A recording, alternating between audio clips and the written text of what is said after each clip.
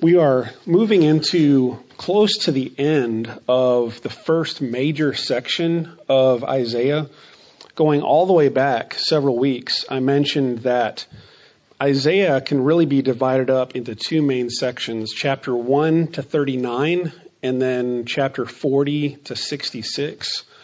And one easy way to remember that division is there are 39 books in the Old Testament, and there are 27 books in the New Testament, and there are 66 books in the Bible. There are 66 chapters in Isaiah. So it's just a helpful way of remembering where that major break comes in Isaiah.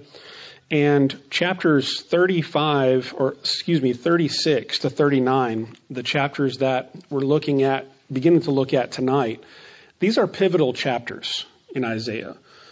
And what they contain are really more historical narrative type material. In fact, much of what you read here in Isaiah 36 to 39 is almost word for word duplicated over in Kings. And so this reads very much like 2 Kings because the material is very similar to what you find over there. And this particular section focuses on the reign of King Hezekiah. Hezekiah was a righteous king of Judah, but as we'll see in these chapters, he was by no means perfect. He had his flaws, but overall, the evaluation of the Bible on Hezekiah was that he was a righteous king, and he sought to do what was right in the eyes of the Lord. And the fundamental question in chapter 36 and 37 is, where will Hezekiah and where will the people of Judah put their trust? And if you've been with us through these early chapters of Isaiah, you've known that that's a recurring theme throughout this first half of Isaiah is, who are you going to trust? Are you going to put your trust in political powers, in the strength of armies? King Ahaz was tempted to trust in Assyria. So we have, for instance, back in chapter 7 of Isaiah, the prophet Isaiah goes to King Ahaz and says, ask for a sign. Ask for anything in the heavens above and the earth below, anything supernatural at all. And King Ahaz didn't ask for a sign. Basically, he refused to trust. He refused to put his confidence in the Lord. And instead, he turned to Assyria. So Ahaz was tempted to put his trust in Assyria. But now Isaiah is coming to King Hezekiah some 35 years later and saying to him, put your trust in God. Don't be like Ahaz, the generation before you, who put their trust in other nations, and those nations turned on them and let them down. Instead, put your trust in God, because he is your ultimate deliverer. And so chapter 36 and 37 deal with a threat from Assyria. Sennacherib is now the king of Assyria, and he is expanding his might. And one of the reasons why Assyria is flexing its muscles at this particular time, this is around 705, 704 BC. And one of the reasons why Assyria is seeking to flex its muscles and attacking outwardly is because there was some rebellion going on in some of these territories that were under Assyrian control. So you had, from the transfer of leadership from Sargon to Sennacherib, these two kings of Assyria, you had some of these territories start to drift and start to do their own thing. And Sennacherib, once he establishes his authority and his power, he says, no, you're going to stay under my authority. And so he sends his armies out again to gather back all these rogue nations, if you will, and make sure that they're in line. And one of those that he's starting to put pressure on and attack is Judah. And so he has pretty much, by the time that these events happen in Isaiah 36, he's pretty much made it all the way through Judah. And all that stands left is the capital city, Jerusalem. And Sennacherib and his army are going to surround Jerusalem and threaten to destroy it unless they surrender. And that's where the key question comes. Hezekiah, who are you going to trust? Are you going to trust in your wisdom, in the wisdom of your counselors? Are you going to trust in the strength of your army, in your alliances? Or are you going to trust in God? That's really the core issue. And one of the things that I think is helpful for us, just brief introduction to the way that chapter 36 to 39 are laid out. It's very interesting because chapter 36 and 37 that we're going to be looking at tonight, actually in terms of time, chronology, fall after the events that are described in chapter 38 and 39. So it seems like an odd way of presenting the material. But again, we have to remember that the Bible is not laid out like a history book. That doesn't mean that what the Bible teaches isn't historical. It is. It's historically accurate. It is true. In fact, much of what we see in Isaiah 36 and 37 is corroborated by other ancient witnesses. Even Sennacherib's own journal records himself corroborate much of what we read in Isaiah 36 and 37. So what we read in the Bible is historically accurate. It's just not a modern way of putting together a history book in which you would lay it out in a chronological order. Because Isaiah's purpose is not primarily historical. Isaiah's purpose is primarily theological, right? Primarily theological. He has a lesson that he's teaching to the people of God. And so they're not exactly lined up in historical order. But the reason he does this is because of the flow of the book of Isaiah itself. Because chapter 36 and 37 primarily deal with Assyria. And that's been the main opponent throughout the first half of the book. So all of chapter 1 through 35 is pretty much focused on Assyria. And so the way he lays out 36 to 39 is more literary than it is historical, if that makes sense. So in a literary order, what he's doing is he's grouping together all of Assyria in 1 through 37.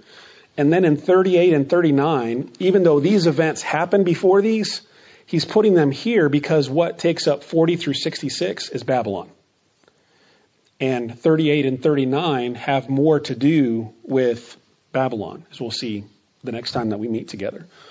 So the historical order is a little bit reversed, but there's a literary and theological reason why Isaiah has put them in that order. So 36 and 37 have to do with the Assyrian threat, with the king Sennacherib and his threat on Jerusalem, and how Hezekiah and the people of God will respond to that. So first of all, we see Sennacherib's threat in chapter 36. And we see the setting, kind of the first few verses just lay out the way the history of the event unfolded. Verse 1 says, in the 14th year of King Hezekiah's reign, Sennacherib, king of Assyria, attacked all the fortified cities of Judah and captured them. So there you can see he's pushing through Judah and really facing little resistance. He's just marching through, and all these other villages and towns, they have already fallen. And now he's on the last stronghold, which is Jerusalem. Then the king of Assyria sent his field commander with a large army from Lachish to King Hezekiah at Jerusalem. When the commander stopped at the aqueduct of the upper pool on the road to the Launderer's field, Eliakim, son of Hilkiah, the palace administrator, Shebna the secretary, and Joah, son of Asaph, the recorder, went out to him. So basically you have a meeting between the field commander of the Assyrian army and some of the leading officials from Jerusalem. They're going out to speak. What's really interesting is back in verse 2, this specific place that is mentioned there, this aqueduct, this upper pool, that's where Isaiah went to meet King Ahaz back in chapter 7 when he said, ask for a sign. Who are you going to trust? You going to trust God, or are you going to trust yourself and your wisdom and your alliances? So there seems to be an intentional link there. Ahaz didn't trust God. Hezekiah, what are you going to do? Are you going to trust God? And so these leaders of Jerusalem meet with the representative of King Sennacherib, his field commander. And then you see the field commander's speech, which basically he's acting as an ambassador for the king, saying, here are the terms. We've got our army all around your city. Here are the terms of your surrender, basically, is what it is. So the field commander said to them, tell Hezekiah, this is what the great king, the king of Assyria, says. On what are you basing this confidence of yours? You say you have counsel and might for war, but you speak only empty words. On whom are you depending that you rebel against me? So there you can see the reference to some of the rebellion that had sprung up throughout the Assyrian Empire that King Sennacherib is seeking to squash with his armies. And basically this is like a taunt. Show me your armies. You say your army's strong. You say your counselors are strong. Your wisdom is strong. Show them to me. Prove it. Basically what this field general is saying. Look, I know you are depending on Egypt. There's that alliance, remember? That alliance that Ahaz had made, and they're going to put their trust in Egypt. I know you're depending on Egypt, that splintered reed of a staff, which pierces the hand of anyone who leans on it, such as Pharaoh, king of Egypt, to all who depend on him. Basically, Sennacherib and his field general are agreeing with God and Isaiah here when they describe Egypt. All along, Isaiah has been saying to the people of Judah, don't trust in Egypt. They're going to let you down. Trust God. Well, in essence, Sennacherib and his field general are basically echoing that. Egypt's going to let you down. You put your hand on it, it's going to pierce you. It's going to be a thorn in your side. But if you say to me, we are depending on the Lord our God, isn't he the one whose high places and altars Hezekiah removed, saying to Judah and Jerusalem, you must worship before this altar? This is very fascinating because this shows, this is like the theological core issue of this confrontation. Because Assyria, King Sennacherib, his field general, they're in essence representing their gods. That's how the ancient world thought. That when your army goes out and attacks, you're fighting in the name of your God. And you're representing the strength and the power of your God. And so now he's challenging Hezekiah, not only on the basis of his weak army and his weak counselors and the weak alliance that they have with Egypt, but now he's also challenging their weak faith, their weak religion in Yahweh, in the Lord God of Israel. And that's what it comes down to. This is more than just Sennacherib versus Hezekiah. This is the gods of Assyria versus Yahweh, right? The Lord God of Israel. This is a theological battle. And you can see in this verse some misunderstanding and some confusion on the part of Sennacherib and the Assyrians as to what the true religion of the Israelites was supposed to be. Because he references the fact that Hezekiah tore down the high places and these other altars and reoriented the people towards centralized worship at the one temple in Jerusalem. Now, if you know Exodus and Leviticus and Deuteronomy, that's the way it's supposed to be, right? That's the way it's supposed to be. There's not supposed to be any high places. There's not supposed to be any of these other false altars. It is supposed to be a centralized worship at God's house, through God's priesthood, through sacrifices, worshiping one and only one God. But Hezekiah is confused. Sennacherib, is confused. And he thinks Hezekiah has weakened their religion, their faith, has weakened their gods because he's torn down their altars. But what he doesn't realize is that Hezekiah has actually been working for the Lord in tearing down those altars. But he has a misunderstanding of Israel's religion. Come now, make a bargain with my master, the king of Assyria. I will give you 2,000 horses if you can put riders on them. Again, this is just a taunt, isn't it? You don't even have enough men to put on horses if I were to give them to you. That's basically what he's saying. How then can you repulse one officer of the least of my master's officials, even though you are depending on Egypt for chariots and horsemen? This is good old-fashioned ancient Near Eastern 2,700-year-old trash talking. That's basically what this is. Who do you think you are? We're gonna come in there and we're gonna kick you from here till next year, And if I were to give you all the machinery and the weapons and the horses, you wouldn't even know how to ride them. You wouldn't even have enough people to put on them. Furthermore, have I come to attack and destroy this land without the Lord? The Lord himself told me to march against this country and destroy it. So now he's invoking Israel's God, saying, God told me to do this. Now, there's a slight irony here.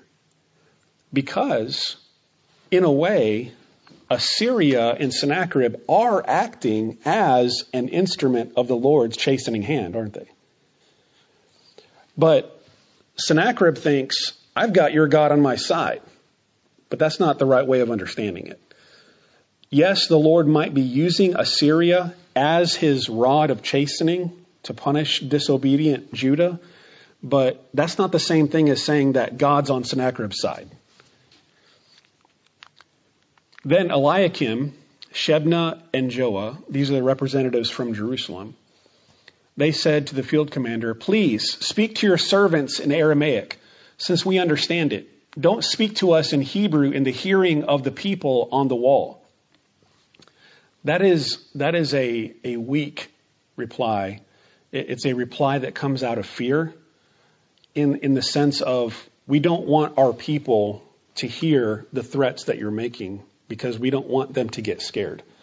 So speak to us in Aramaic because we understand it. The people don't. We don't want them to hear these threats that you're making. But the commander replied, was it only to your master and you that my master sent me to say these things and not to the people sitting on the wall who like you will have to eat their own excrement and drink their own urine? Again, strong trash talking, right? And basically saying, who are you to give me terms? I'm the one with the army surrounding your city. Don't tell me which language I'm supposed to give you the terms in. Then the commander stood and called out in Hebrew, hear the words of the great king, the king of Assyria. This is what the king says. Do not let Hezekiah deceive you. He cannot deliver you. Do not let Hezekiah persuade you to trust in the Lord when he says the Lord will surely deliver us. This city will not be given into the hand of the king of Assyria. You see the quotes there? So those are the words of Hezekiah to the people, saying, trust the Lord will surely deliver us. This city will not be given into the hand of the king of Assyria. And the Assyrian general is saying, don't listen to Hezekiah when he says that. Now he's talking to all the people. Basically, revolt against your king, demand that your king surrender to us, otherwise you're going to be destroyed. Do not listen to Hezekiah. This is what the king of Assyria says. Make peace with me and come out to me. Then each of you will eat fruit from your own vine and fig tree and drink water from your own cistern. That language is remarkable because almost everywhere else where you see that language of eating fruit from your own vine and fig tree and drinking water from your own cistern, almost everywhere else where you see that in the prophets, it is a promise of hope from God to his people.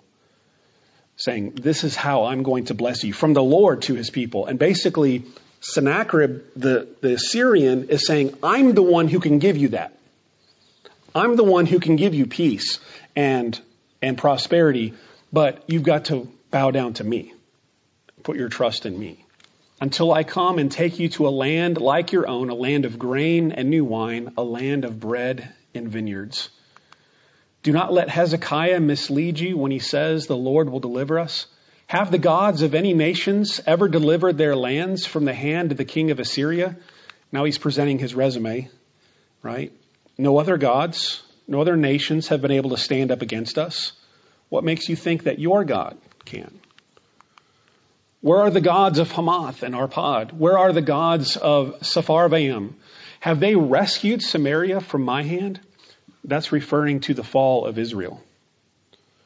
About 15, 16 years before this, he attacked Damascus. He attacked in the north, in Israel, the northern kingdom, and it fell. And he took them captive and scattered them across the Assyrian Empire. And so he's saying, they didn't get rescued. What makes you think you're going to get rescued? Who of all the gods of these countries have been able to save their lands from me?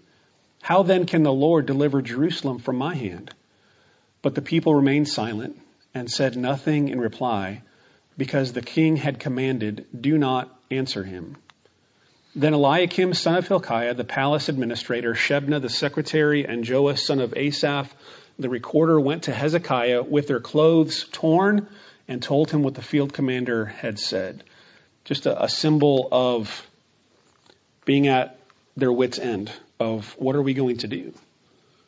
A symbol of sorrow, of brokenness. How are we going to respond to this? Chapter 37, we see the Lord's deliverance.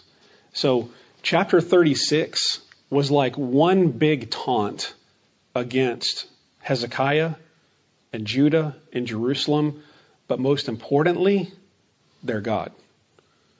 And now in chapter 37, the Lord God himself is going to defend his own name, and he is going to respond.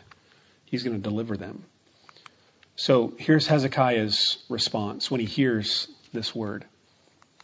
When King Hezekiah heard this, he tore his clothes and put on sackcloth and went into the temple of the Lord. So far, so good, right? This is the right response. He didn't send envoys to Egypt saying, come bail us out. He went to the Lord, and he went and he prayed. He sent Eliakim, the palace administrator, Shebna, the secretary, and the leading priests, all wearing sackcloth, to the prophet Isaiah, son of Amos.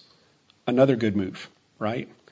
So he puts on sackcloth, a sign of repentance, a sign of humility. He goes to the temple to seek the Lord and to pray. And then he seeks the Lord's will, right? Through the Lord's man, through Isaiah, the prophet. They told him, this is what Hezekiah says, this day is a day of distress and rebuke and disgrace, as when children come to the moment of birth and there is no strength to deliver them. It's a very sad picture, isn't it? Of stillborn children. It's a very sad, hopeless situation. It may be that the Lord your God will hear the words of the field commander, whom his master, the king of Assyria, has sent to ridicule the living God, and that he will rebuke him for the words the Lord your God has heard. Therefore, pray for the remnant that still survives. That is the right response. And there are several things in that response that are right. One is it acknowledges the sovereignty of God, doesn't it? We don't know what the Lord will do, but they're humbly putting themselves in the Lord's hand. And they're also acknowledging here, rightfully, the glory, the majesty of the name of God. And that God's name has been marred. God's name has been blasphemed by Sennacherib and his general. And basically they're praying, God, defend your own name. Defend your name. Defend your honor. And so pray for the remnant that still survives. Basically those who are left in Jerusalem, because the rest of the country has already fallen. When King Hezekiah's officials came to Isaiah, Isaiah said to them, tell your master, this is what the Lord says.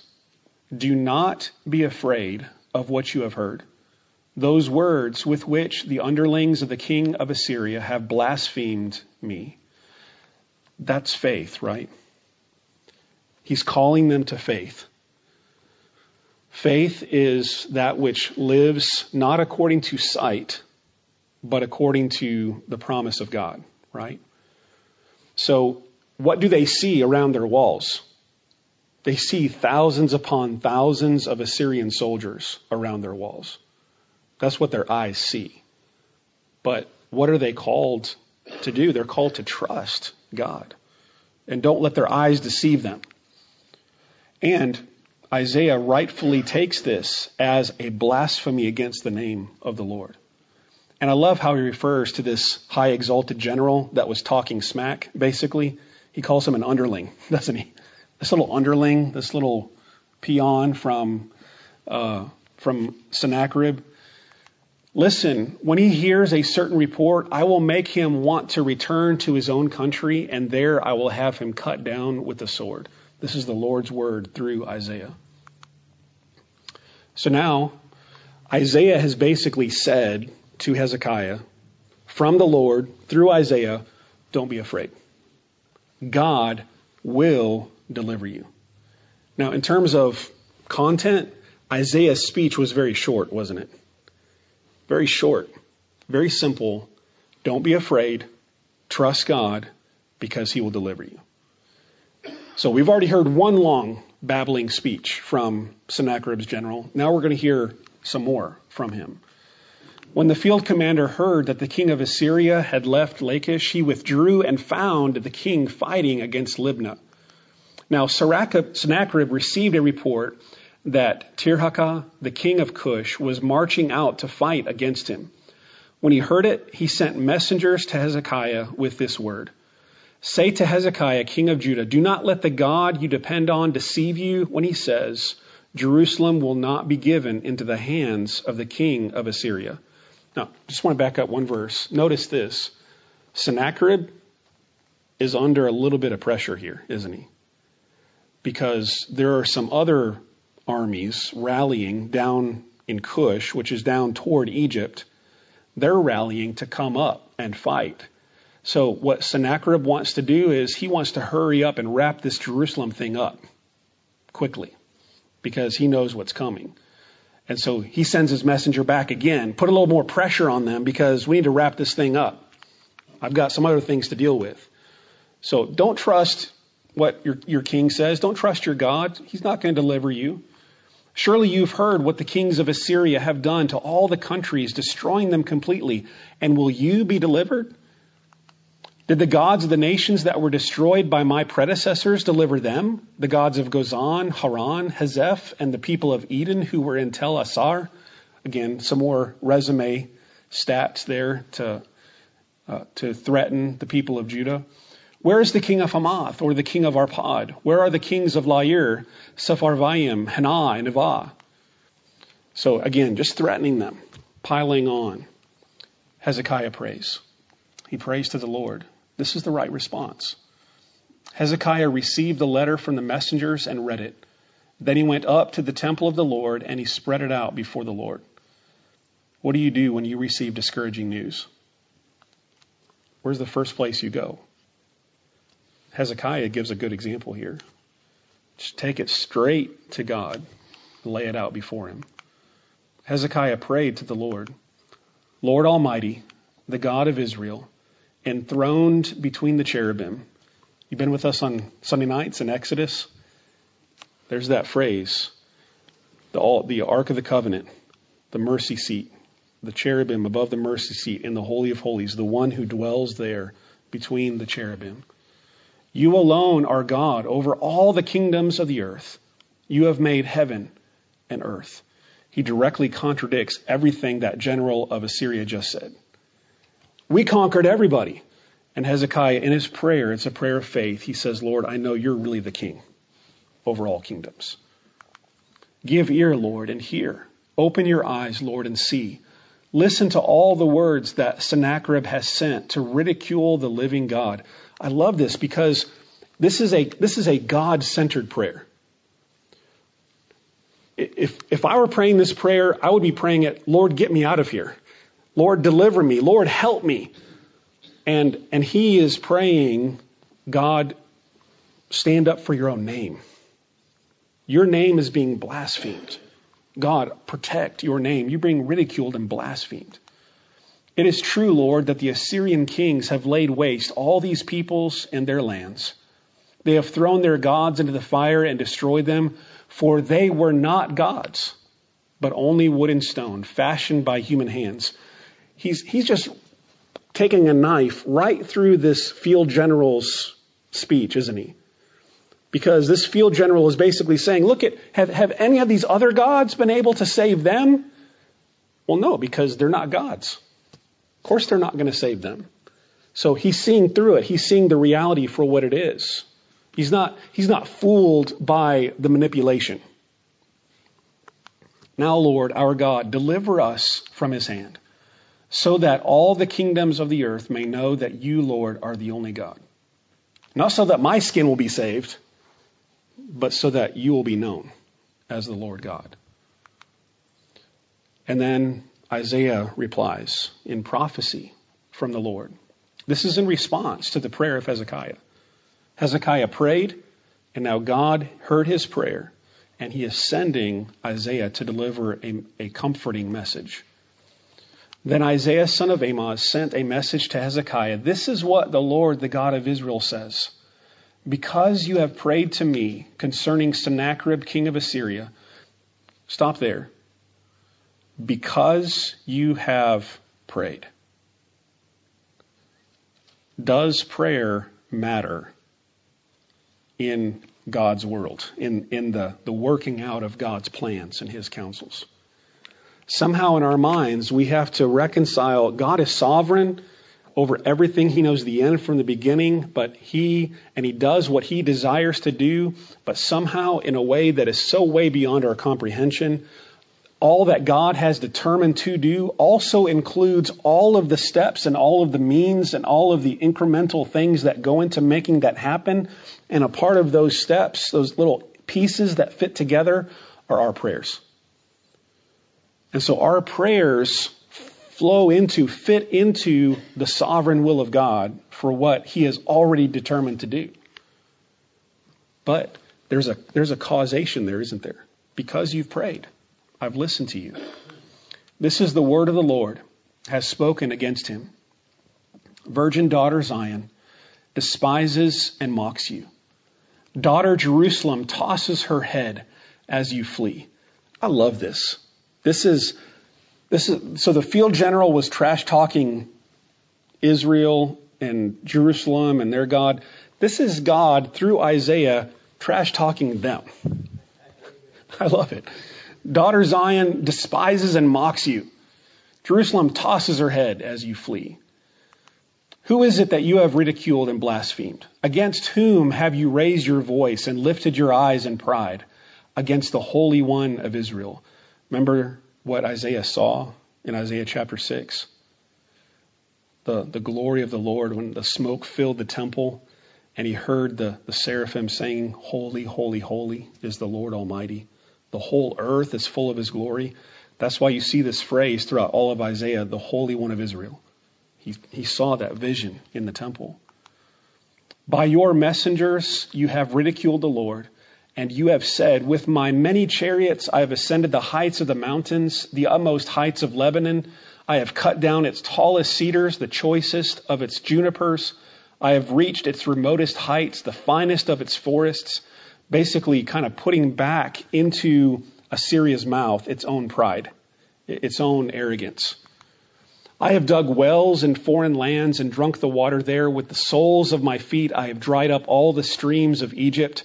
You can see the hyperbole there too, right? That's just Assyria kind of boasting in its arrogance and God giving it back to them. Have you not heard? Long ago I ordained it. In days of old I planned it. Now I have brought it to pass that you have turned fortified cities into piles of stone. Their people, drained of power, are dismayed and put to shame. They are like plants in the field, like tender green shoots, like grass sprouting on the roof, scorched before it grows up. But I know where you are, and when you come and go, and how you rage against me. So this is God now saying back to the Assyrians, I know all about you. I know where you've been. I know what you've been doing. Because you rage against me and because your insolence has reached my ears, I will put my hook in your nose and my bit in your mouth, and I will make you return by the way you came. That's an image of slavery, isn't it? Of captivation, putting the hook in the nose or the bit in the mouth of an animal to direct it. Saying, just the way you came, I'm going to send you back packing. This will be the sign for you, Hezekiah. This year you will eat what grows by itself, and the second year what springs from that. But in the third year, sow and reap, plant vineyards and eat their fruit. The idea here is there are going to be a little bit of lean times coming, but then flourishing that God's going to bring. Once more, a remnant of the kingdom of Judah will take root below and bear fruit above. For out of Jerusalem will come a remnant, and out of Mount Zion a band of survivors. The zeal of the Lord Almighty will accomplish this. Who's going to do it? Not Egypt, not your army, not how wise you are. God is going to do this.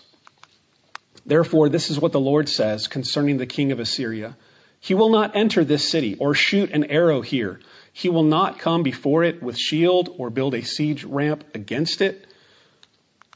By the way that he came, he will return. He will not enter this city, declares the Lord. So not even an arrow. Not one stone's going to fall. Not one life is going to be lost from this siege of the Assyrian army. I will defend this city and save it for my sake and for the sake of David, my servant. Basically what God is saying there is, I am concerned about my glory and my word. My glory, my name, and I have given my word to David. 2 Samuel 7, the Davidic covenant. I have given my word to him, so for the sake of my word to David, for the sake of David, this will not happen. I will defend this city. And God fulfills it. Then the angel of the Lord went out and put to death 185,000 in the Assyrian camp. When the people got up the next morning, there were all the dead bodies. Just stop and think about that for a moment. God says not one arrow is going to be shot. They're going to run back the way that they came. Yeah, if you woke up in the morning and you never heard a sound all night, and a great portion of your army is now dead, yeah, I would go running away too. This is the angel of the Lord. Now, it's hard to say with dogmatic certainty, but a lot of times when you see this specific usage in the Old Testament of the angel of the Lord, many times that is like a theophany, a Christophany, if you will, of God himself coming in vengeance, in justice. So Sennacherib, king of Assyria, broke camp and withdrew. And he returned to Nineveh and stayed there. So he went all the way back to his capital city. So he didn't even go on. He didn't even say, okay, we're going to move around Jerusalem now and just keep on going around. He retreated and went back. Why? He didn't have an army left. He had to go back home. One day while he was worshiping in the temple of his god Nisroch, his sons Adremelech and Sharezer killed him with the sword, and they escaped to the land of Ararat, and Esarhaddon, his son, succeeded him as king.